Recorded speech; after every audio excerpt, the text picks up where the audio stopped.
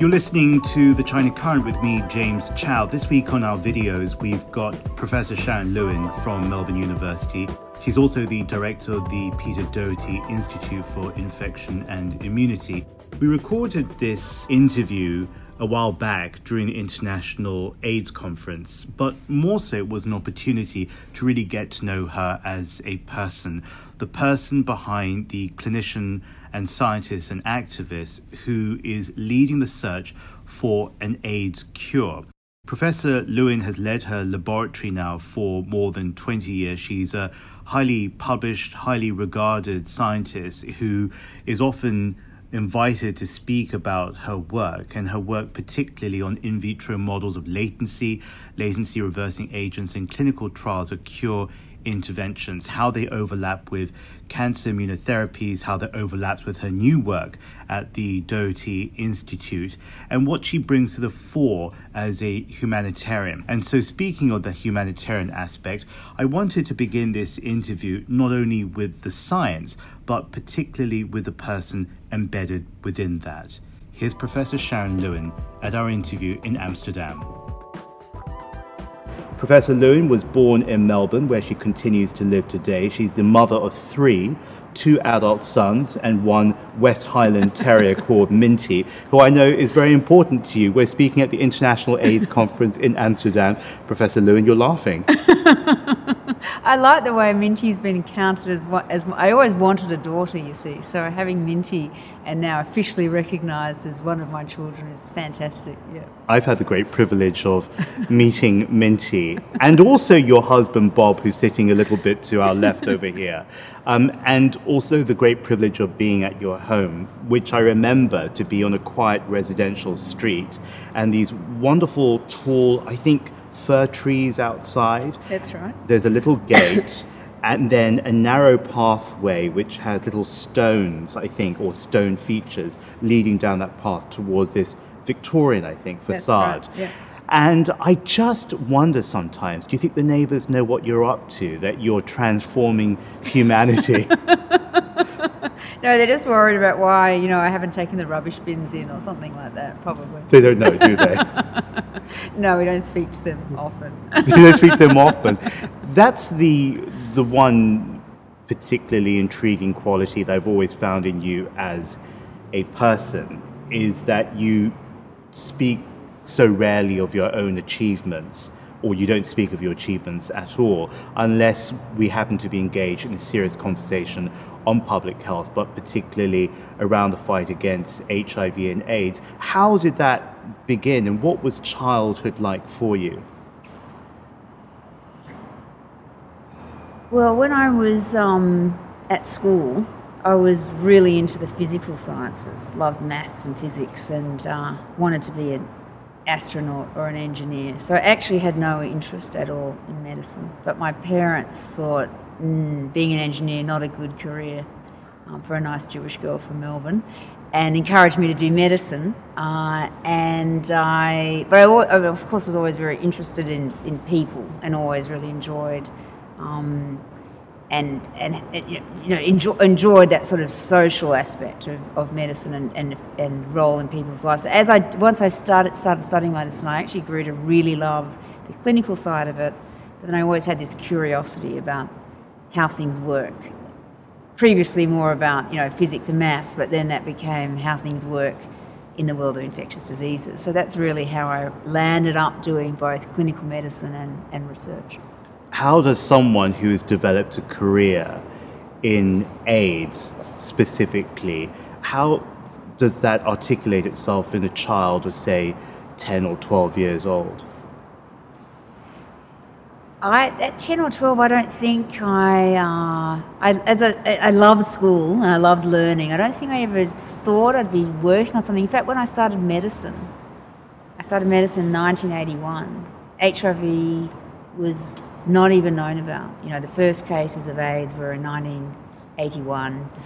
The virus was discovered in 1983, and the test for HIV in 1985. So when I started medicine, I didn't even know HIV existed. But that was the exact year. So you started university in September 1981? In February 1981, Southern Hemisphere. So they started in February, the academic year. Yeah. So it was 3 months, because it was June 1981 when the Centers of Disease Control Journal, I think it was, That's right, reported, I think it was maybe 5 cases of what was then an unusual cancer in gay men in New York, Kaposi sarcoma, an unusual pneumonia in gay men in Los Angeles. When did you first hear about it? Was it that year, or was it much later? Yeah, I've often thought about this. I don't think I would have thought about HIV until about 1985, which was when the test became available.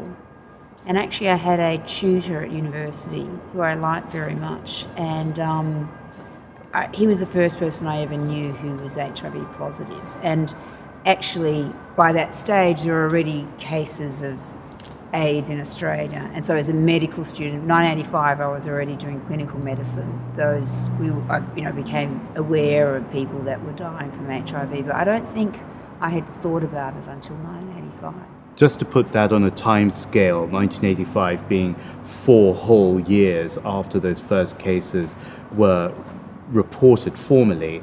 And by that time, millions of people had now been impacted in some shape or form. That people were saying they were spending their weekends or their days off work going to the funerals of their own friends. And yet at the same time, there was this complete absent political leadership in the United States, which was the epicenter of this in the beginning, even though we now see AIDS as being strongly associated with sub-Saharan Africa. Ronald Reagan was silent, completely silent. And if I'm correct, I don't think he mentioned the word AIDS publicly until 86, after the death of his friend Rock Hudson. For you, what moved you? Because you could have moved into many different areas of medicine or science that were very important as well. I think I liked the mix of the unknown. There was all this information that was rapidly changing, both in a clinical context and in the world of science, and then in the political aspect. So it was a period of rapid change, which greatly interested me. There was the whole social context of HIV and the people that were largely affected by the virus, which in Australia at the time was really men who have sex with men. And then all this incredible change in science, from discovering that it was a viral disease, a test to diagnose it, and then all the efforts to understand why it made people sick, and then discovering new drugs, etc. So it was such a period of great change. And actually, even without HIV, I always had this interest in infectious diseases. I liked, I've always just had an interest in the larger world. I also spent a year working in Kenya in 1989. I had graduated 2 years before, so I'd worked for 2 years as a doctor before I went to Kenya. So when I was in Kenya, the epidemic there was really just unfolding. A lot of people, there was enormous stigma. People didn't want to get tested, and there was probably a lot more people there with HIV than we even knew about. But I think that time also I realised, got a sense of the scale of what this was going to be like. And also worked in a very small mission hospital in the middle of nowhere. In Kenya? In Kenya. It was 2 hours outside of Nairobi. Very few resources, and as much as I enjoyed it, I realised this is not the environment that I could work in long term, but yet I wanted to make a contribution to those, to the issues that were faced by people living in that environment. So that's sort of what made me come back and think about specialising in infectious diseases and then doing research. I'm trying to delve into what a young person would have been experiencing at that time. And I'm just wondering as well, traveling so far away from home and with your work really delving into what was still very much the unknown and what was largely associated with death. What did your parents feel, and were they expressive of their support in any way? I think they didn't really understand why I'd want to go and work in, Africa, I guess. But they were never negative about it. My parents were always very supportive about the only thing they didn't want me to do was become an engineer, I think, when I was 18, and really encouraged me to do medicine. But since that time, my parents have always just been very supportive of whatever I wanted to do. I described you at the beginning of this conversation as a clinician scientist, and I always like to add the third word, which is activist, because you're one of the few people. I can think of Peter Piot and I can think of Françoise Barré-Sinoussi, who co-discovered HIV back in 1983, as you said. They have that ability to communicate very complex concepts around what you are doing to a much wider audience, and science is the core of the response, but at the same time it's unrelatable for a lot of people. What do you try to do in terms of connecting to community, connecting to the people whom you say that you've always loved, to allow them to understand what you're still trying to understand as well? Yeah, I mean, I've had a really strong interest in that, and I think my work as a clinician has really helped, because when you work as a doctor, you often have to explain very complex issues around diagnoses, treatment options, interpreting tests to a whole range of different patients, from people with minimal education who may not even have English as a first language to very sophisticated, well-read patients. So I think I've always done that in medicine, and most doctors, it's a core part of what you do, and I just use those same principles in science. So really try and think, and the more I do it and the more I do speak about science with community, it improves the clarity of your message, because you really get to understand what confuses people and what is an easier concept to grasp. So I think it improves me, it improves my work as a scientist. You go once a week still to the Alfred in Melbourne to see and treat your patients over there. And I understand that some of them you've seen for years already. That must be a testament to the progression of treatment for HIV and people living with HIV. Couldn't have been like that in the beginning when you began. No, the changes have been extraordinary. Who would have thought? Most people that I met, effective antiviral therapy became widely available in the mid-90s. And so most of the people that I care for have had access to those treatments, but to now be taking treatments that are better and better, less toxic, often just one tablet a day, having very normal lives, no one would have ever imagined that was going to be possible. Looking forward, where's the leadership going to come from? Because the 1980s, I've always seen it, broadly speaking, the 1980s being the emergency that was the immense weight of people not surviving, the incredibly sad stories of families torn apart, communities ravaged, and then into the 90s where hope began to reveal itself, and then the 2000s where that started really getting into some motion, at least for people with access in high and middle income countries. Is there a danger that we just fall off and we say, well, it's fine? Because I hear it all the time where people say, well, AIDS is fine now, isn't it? You can live until the age of 70s or 80s, so there's nothing to worry about anymore. But that, am I right, is not the problem. The complacency that encourages then encourages people to believe that it's fixed, it's solved, and that there's nothing else left to do. Yeah, I think although we've had these great advances, it's important to remind ourselves that still half the world can't access treatment, which means that you can still die of AIDS, and we have 1 million deaths a year of AIDS and 1.8 million new HIV infections each year, and probably only 60% of people on treatment. So many people haven't enjoyed these advances at all.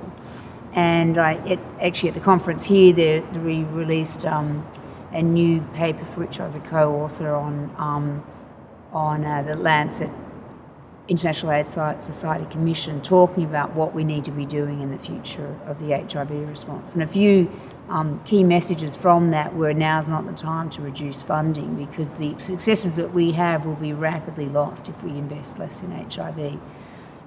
That we haven't, we're not on track to reach the targets we thought we would reach, but meaning 500,000, less than 500,000 new infections and less than 500,000 deaths by 2020. We're not near that. And that a model for the future would be different. We should always be thinking of doing things better and differently. And the model of the future is really about integration and integrating HIV into other programs and services. So I think we do need to continually evolve and change the way we do things, and now's probably a time where we'll start to see that happen. You're doing incredible work. You have applied cancer therapies to help you progress your search for an AIDS cure. How does that work, and what aspect of immunotherapy has allowed you to do that? Well, both cancers and viruses are cleared by your immune system, and part of your immune system is called killer T cells. Your T cells, or part of your immune system that recognises something foreign and goes in and eliminates it. And we've known for a long time in HIV that your killer T cells don't function properly. Over the last 5 or so years, there's been these new treatments for cancer that boost your killer T cell function, and they work really well in some cancers. Now we call that immunotherapy. One of the more common immunotherapies, something called anti-PD-1. People may have heard of that. And we propose, we and others, that those same drugs could be very effective in eliminating the last bits of HIV that persist in people on treatment. That if you could boost up those killer T cells to go out and hunt the last bits of HIV, we may potentially help us come towards one day when we may have a cure or could safely stop treatment. That was the first part of my interview with Professor Sharon Lewin. You can join us again at the same time next week when we'll bring you the remainder of that interview. And as always, we've got videos on our social media across all of our platforms. So like, follow and subscribe at The China Current.